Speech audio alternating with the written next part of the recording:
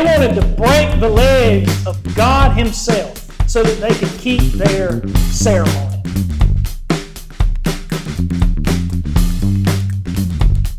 Welcome back, everyone, to another episode of East and West Season 3. This is a show for helping us keep our spiritual bearings as we navigate this world around us. Today, we're looking again at Isaiah chapter 1, specifically at the difference between religion and relationship. This is one topic that Jesus could not stay away from. This is one topic that Jesus was immensely passionate about, in knowing the difference between ritual and relationship. And my prayer is that your relationship with God is growing ever tighter every day. May this episode help you in that pilgrimage. Thank you for listening, and I hope you enjoy.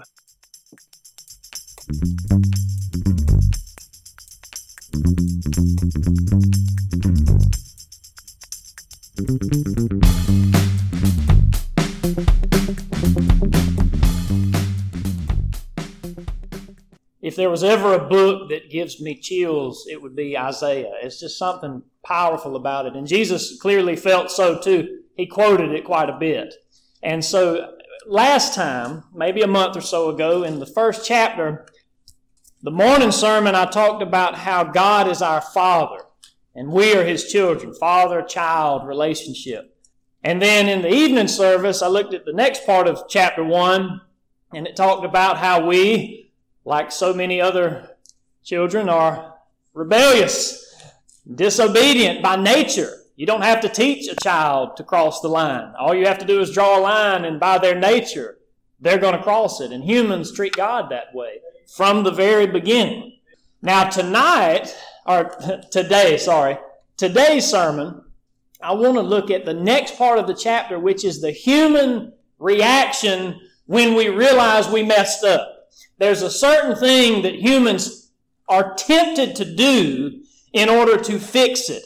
And it's a, as they call around home repair, DIY, do-it-yourself project.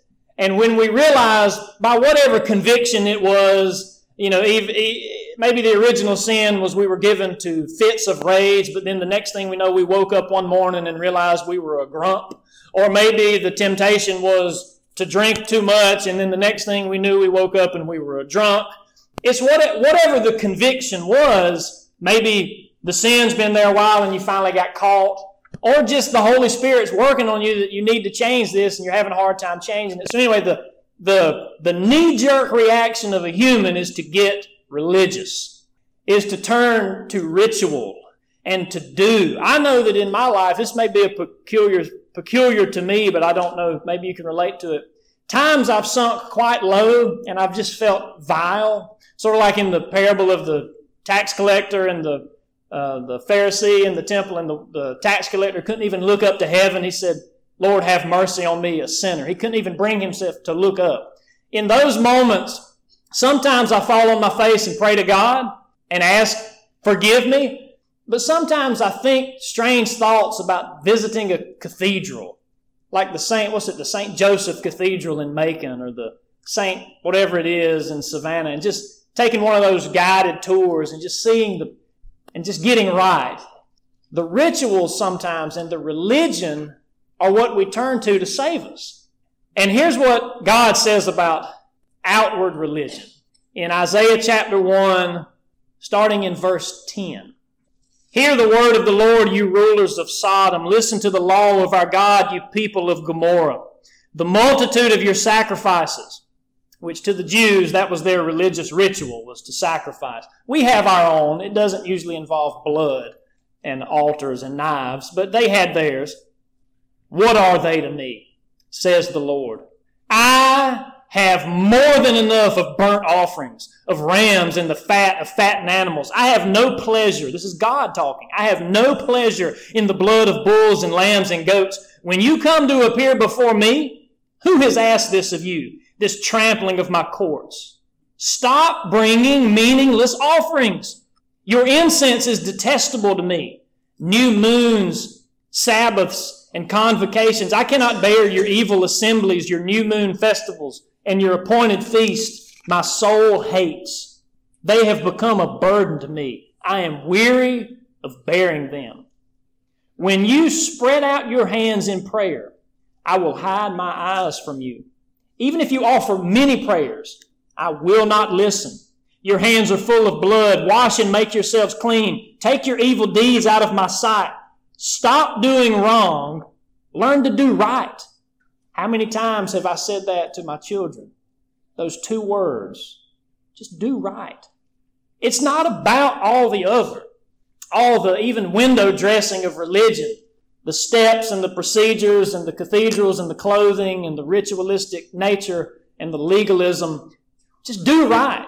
Seek justice.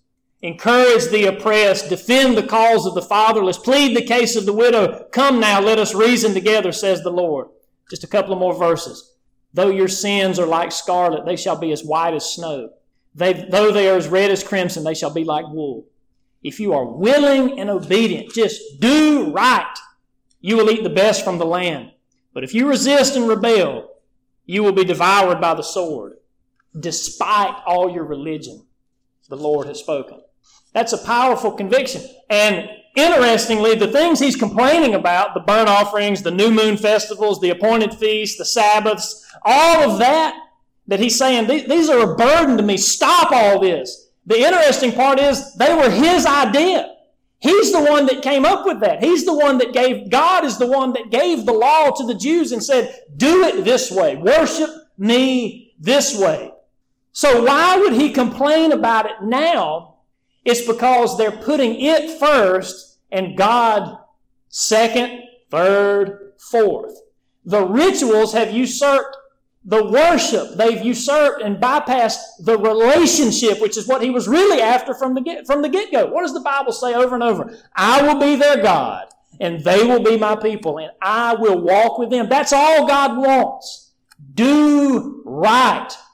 Love the Lord your God with all your heart, with all your soul, with all your mind, and with all your strength. And love your neighbor as yourself. Do right. These were the ways he wanted them to worship him. But it became more about the ways than it did about the worship. Now, I looked up a couple of things that I want to read to you from. This is from they're old stories, but what we would call fairly modern literature. And both of them are interesting because they show outward religion, steps that you can take in order to get rid of your sin. We all want, or at least I do, I want verse 18. I want to be washed as white as snow. Though my sins are as crimson, though my sins are scarlet, and I know that they are, I have no qualms about that, they will be washed as white as snow. I got that, and I want that. Here's one from a book by Ernest Hemingway called The Old Man and the Sea. And so this guy, Santiago, is out he's hooked to this huge marlin and is about to kill him. He's an old man. And he says this, quote, Santiago says, I am not religious, but I will say 10 Our Fathers and 10 Hail Marys that I should catch this fish. And I promise to make a pilgrimage to the Virgin of Cobra if I catch him. That is a promise. So he prays to God, here's what I'll do. 10 Hail Marys, 10 Our Fathers. I'll say this prayer 10 times. I'll say this prayer 10 times. I'll even make a pilgrimage to this cathedral. Just let me catch this fish. As if God needed us. As if God needs our effort to do anything. Who has asked, he says in Isaiah, who's asked for this multitude of your sacrifices? They're a burden to me. As if we could earn it. Now here's another one, and I think a better one. Because this one was actually written as a Christian fiction. It was written as a fictional story, but from a very Christian perspective. It's by Washington Irving. That's the guy who wrote The Legend of Sleepy Hollow and Rip Van Winkle. But he wrote another one called The Devil and Tom Walker. And Tom Walker sold his soul to the devil for money, the classic motif of, giving up your relationship with God for some worldly pleasure. So he sold his soul to the devil in the story for money. And then he starts to get old and he realizes, like we all do eventually, though I think when the devil has us fooled well enough, the devil says, you're going to live forever, do whatever you want with your life. But he started getting to the point he realized, sooner or later, I am going to die. And I'm going to really wish I hadn't sold my soul. And he started thinking about his afterlife. But instead of repenting of his greed and of he was lending money at horribly high interest and just ripping people off dishonestly, Instead of repenting and doing right, here's what he did. I'm going to read Irving's words. As Tom Walker waxed on, however, he grew thoughtful. Having secured the good things of this world, he began to feel anxious about those of the next. He thought with regret of the bargain he had made with his black friend, his devilish friend, and set his wits to work to cheat him out of the conditions. He became, therefore, all of a sudden, a violent churchgoer. And it doesn't mean violent in the sense of put up your dukes. It means he became very much a churchgoer. He prayed loudly and strenuously. Does that sound familiar? Remember what Jesus said to the Pharisees? When you pray, stop praying on the street corners. Stop these lengthy prayers. Stop making a public show out of prayer. Jesus said, lock yourself in your closet, and what you say in secret, the Lord will hear in secret. That wasn't Tom's way, because he didn't actually want a relationship with God. He thought that religion was going to save him. He thought that the ritual would save him, so he prayed loudly, as if heaven were to be taken by the force of his lungs. Indeed, one might always tell when he had sinned the most during the week by the clamor of his Sunday devotion.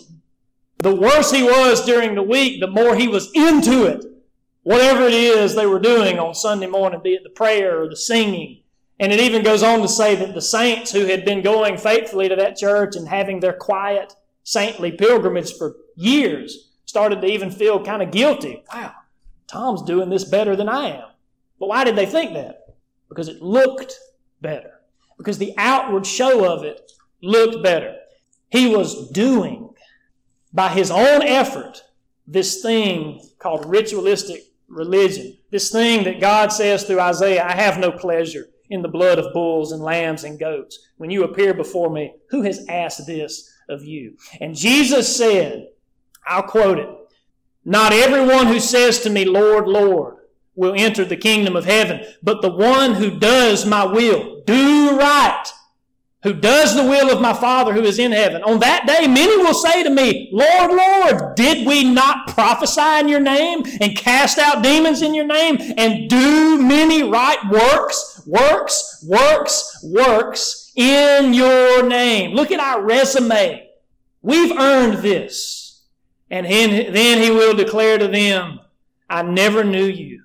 Depart from me, you workers of lawlessness. Part one of this sermon, which has just reached its conclusion, that part has, is don't trust in your own doings, in the outward show and the appearances. Part two is this. When we get pulled into that trap, which is certainly easy to do, it can lead to a certain kind of blindness that is so pervasive, it's so blinding that you don't even know that you're blind. The worst sort of sin is when you don't know that you're sinning, when you're in denial, or that you don't even know that you're in denial because you're so denying it. And it leads to a spiritual blindness that I'm going to try to illustrate this way, because y'all may have heard about this virus that's been going around these past few months, kind of upset a few things, like the school system for one. Here's an illustration. I'm a pretty organized teacher. And so I've been teaching 11 years literature, and so I've been working on this way to teach grammar so that when a kid goes through my class, my assembly line, when he comes out the other end, by golly, he'll know how to write a good sentence. Okay, that's the plan. And so I've kind of perfected this because I keep tweaking it every year, and I try to get the system just right. And I've got these weekly things I do called Sentences of the Week, and on Monday I teach it. On Tuesday I review it. On Thursday I quiz it. And I've got all the quizzes made. And the quizzes are cumulative, and they know that if what they learn one week is going to come back 3 weeks later, and it's this whole beautifully organized system. This is, by the way, coming from a guy who, when I was 19, my mom said, what do you want for Christmas? I said, I like a filing cabinet. Okay, that's me. How nerdy is that? The year after, I asked for a vacuum cleaner. I mean, just pitiful.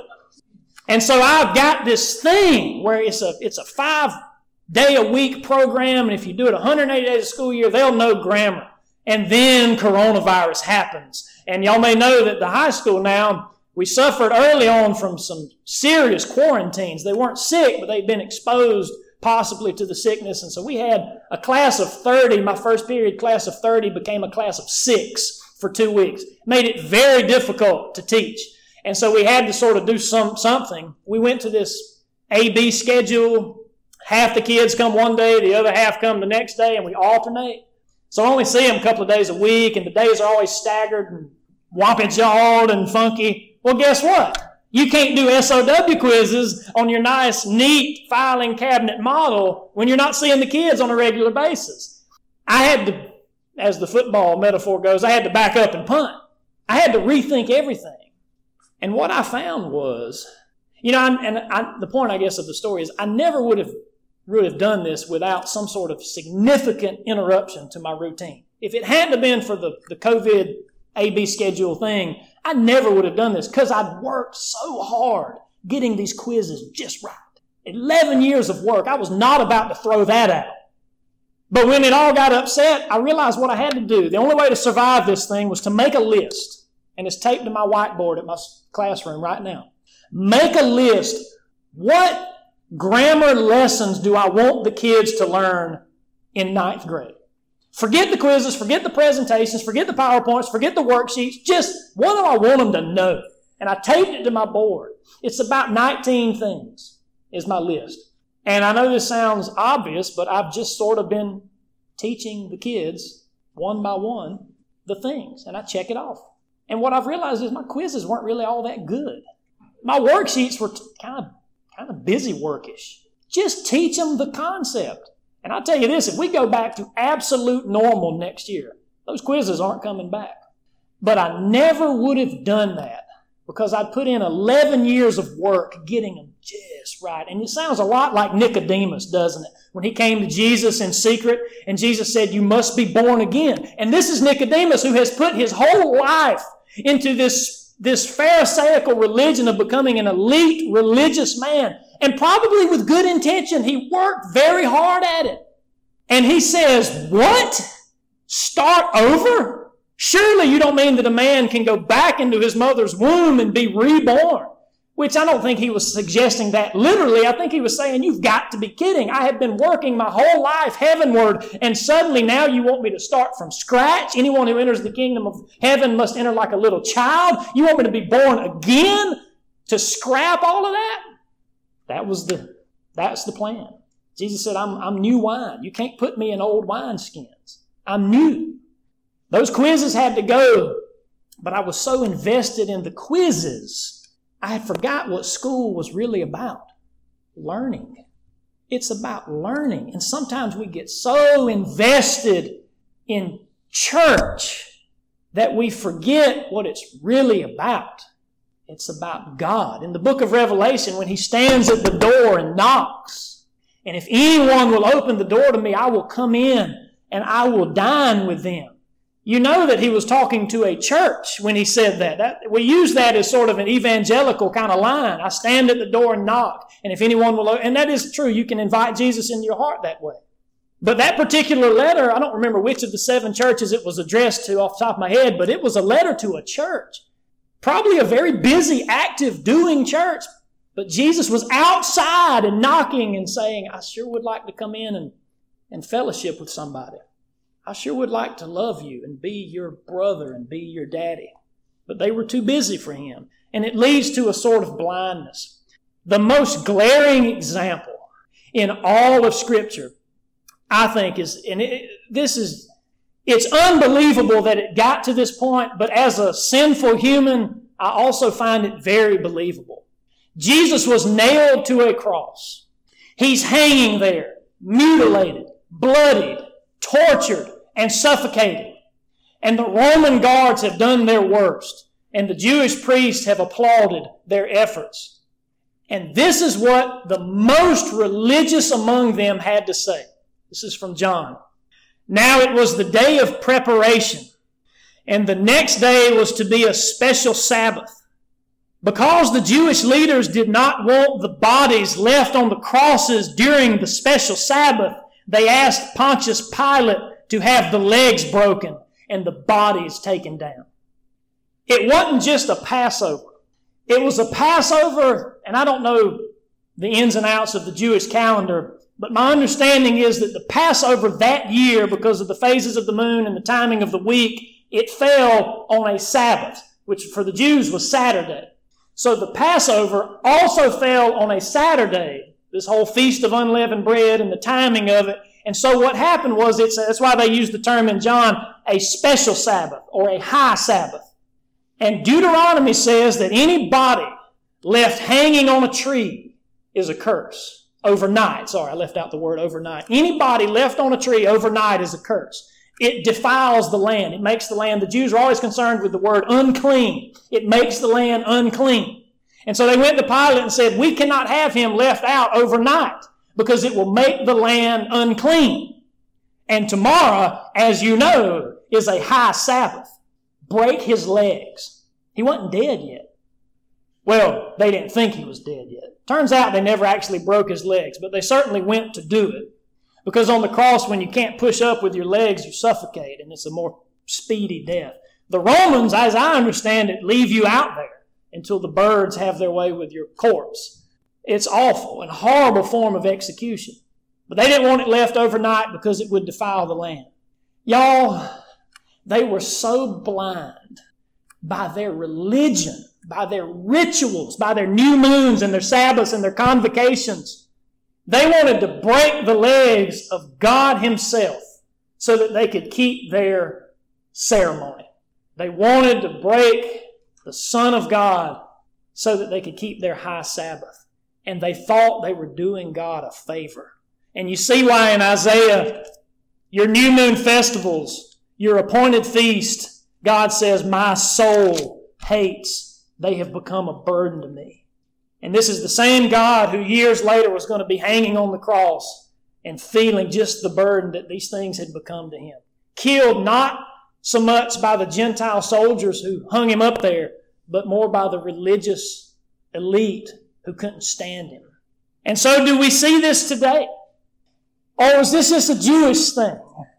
Was it only the Jews and the Pharisees and the teachers of the law, the people Jesus couldn't seem to leave alone? He always seemed to have issue with them.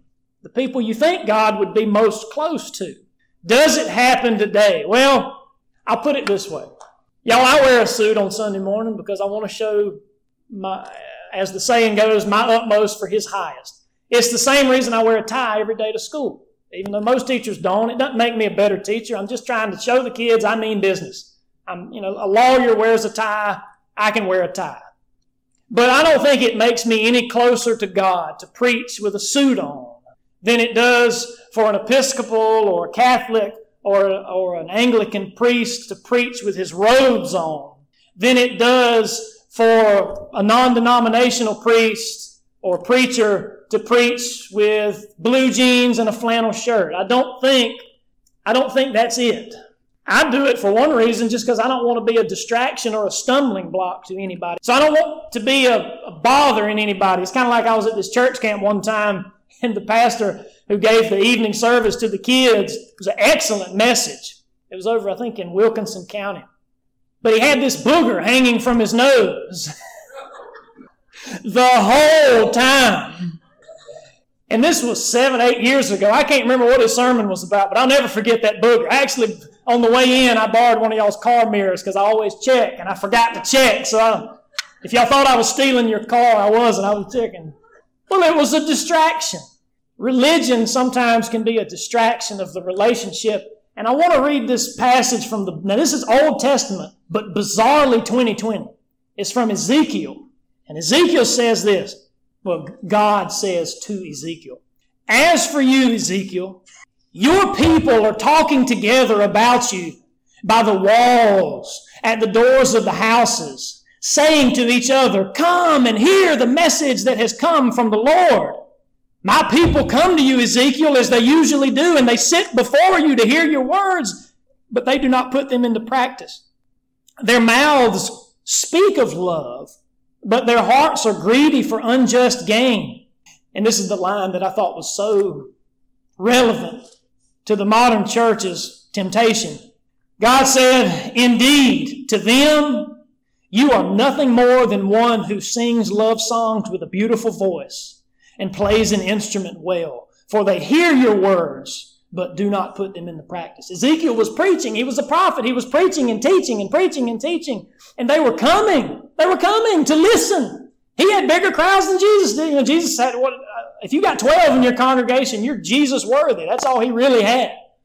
And they were coming, but they were coming and not doing. And for them, Ezekiel was nothing more than one who sang really well or played the instrument really well. Essentially, it wasn't so much because they were coming to hear preaching. They were coming to hear a performance. And God complained about that. Isaiah chapter 10, God complained about that. Isaiah chapter 1, verse 10. What we read for the start of this sermon. God complained about that. Are you coming to hear a performance, a song and dance from a good speaker? You ever hear that at the end of it? He was such a good speaker. What a good speaker. Which is a nice compliment, and I'm thankful to the people who have said that. It's very encouraging. But do remember, that ain't it. You know, that's not what preaching is. That's not what a relationship with God is. The clothes, we want them to be non-distracting, but that's not what it is. And fill in the blank with any other ritual that may or may not be a stumbling block to your relationship to God. Anything you're counting on to make it right, to wash you, as it says, white as snow, other than the blood of Jesus Christ, other than the sacrifice of a God who loved you, other than just the love of God and a love for God. Not religion, but relationship. The Pharisees, I was thinking, this is relevant because I have done more elder care in the past month than I've ever done in my life. And I'm thinking, if nobody cares for these people, and they've got it. I mean, they've got what every American wants. Their houses are paid for. Their bills are paid. Their cars paid off. And they can't live in them. They can't even remember their own name. If somebody doesn't care for them, what then? And the Bible says, honor your mother and your father. And so I have seen over the past month, I have seen in this sadness, tremendous opportunities for their children, my parents and my aunts and my uncles, to step up and honor their mother and their father and help them to walk this last season of life well. And I have seen sacrifice in the month of September I don't think I've ever seen the likes of which before. And I know many of you have already been down this road. And this is just my first steps into it. But you know what the Pharisees did according to Jesus? They would look at their parents and they would say, this is an exact quote. I don't remember the verse, but you can look it up. It's in Matthew or Mark, one of the two. And they would look at their parents and say, any help you otherwise would have gotten from me is Corban. Corban, Jesus said, was a gift devoted to God. And the way the Jews and the teachers of the law did it, if you spoke Corban over something, like your money, for example, or your possessions, it was irrevocably given over to God. And you couldn't use it for anything else. So they would look at their parents, who no doubt were aging and ailing and needing help. And they would say, instead of helping you, Corban, I can't give you my money anymore. I can't give you my time. I've devoted my money and my time and my resources to God because I am so religious. And Jesus said, you are nullifying the word of God, which said, honor your mother and your father. You're nullifying it for the sake of your traditions. Blindness. That's the same blindness that would have you rather break the Son of God's legs than fall down and worship Him, or just be like the criminal and say, Father, remember me when you come into your kingdom. And Jesus said, this day you will be with me in paradise.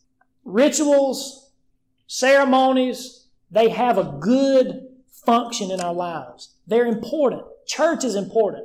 Pews are important. Clean carpet is important. A good clothing on the preacher is important. A prepared sermon, a good song service. These things are important. These are the function of worship. And the less distracting they are, the better, so that you can actually focus on God when we get here. As C.S. Lewis said, a good shoe is the kind of shoe you don't notice. And that's true. A good worship service is one that you don't notice because it's so predictable that you don't have to bother with, well, what are we going to do next? What are we going to do next? What are we going to do next? You can focus on your relationship and your worship with the God who's looking down on us. So that all of that stuff has its place, and it's got a very purposeful place. All of these things in Isaiah chapter 1, verses 10 and on that I read, God came up with that. That was His idea. But instead, it got so bad that the cart before the horse happened, and they, instead of seeking first the kingdom of God, they sought first their rituals, and God was down the list somewhere. What's the conclusion of the matter? Here's a verse Jesus quoted, and if you're in the mind to turn over, it's not far. This is Isaiah 29. Isaiah had a lot to say about ceremony and religion, devoid of relationship and actual passion for our God. Isaiah 29, verse 13, the Lord says, "These people come near to me with their mouth and honor me with their lips, but their hearts are far from me. Their worship of me is made up only of rules taught by men." And that's what we don't want. And Lord willing, that's what we don't have. Jesus quoted that verse, so you know He liked it. And He was talking to the teachers of the law and the Pharisees. I think religion, James thinks that religion is to look after orphans and widows in their distress and to keep oneself from being polluted by the world. Religion that our Father looks at as pure and blameless is to look after orphans and widows in their distress and to keep oneself from being polluted by the world. I think religion is right back where we started. Isaiah chapter 1, verse 17. You don't have to turn there. It's only 2 words. Do right. That's religion. Do right. 10 times out of 10, we know what that is. We know what the next right step is. Pray about it. Hear it. Do it. Obedience is how you get to know God, whatever that might look like for you. I pray that for y'all. There's nothing better than a tight relationship with your daddy.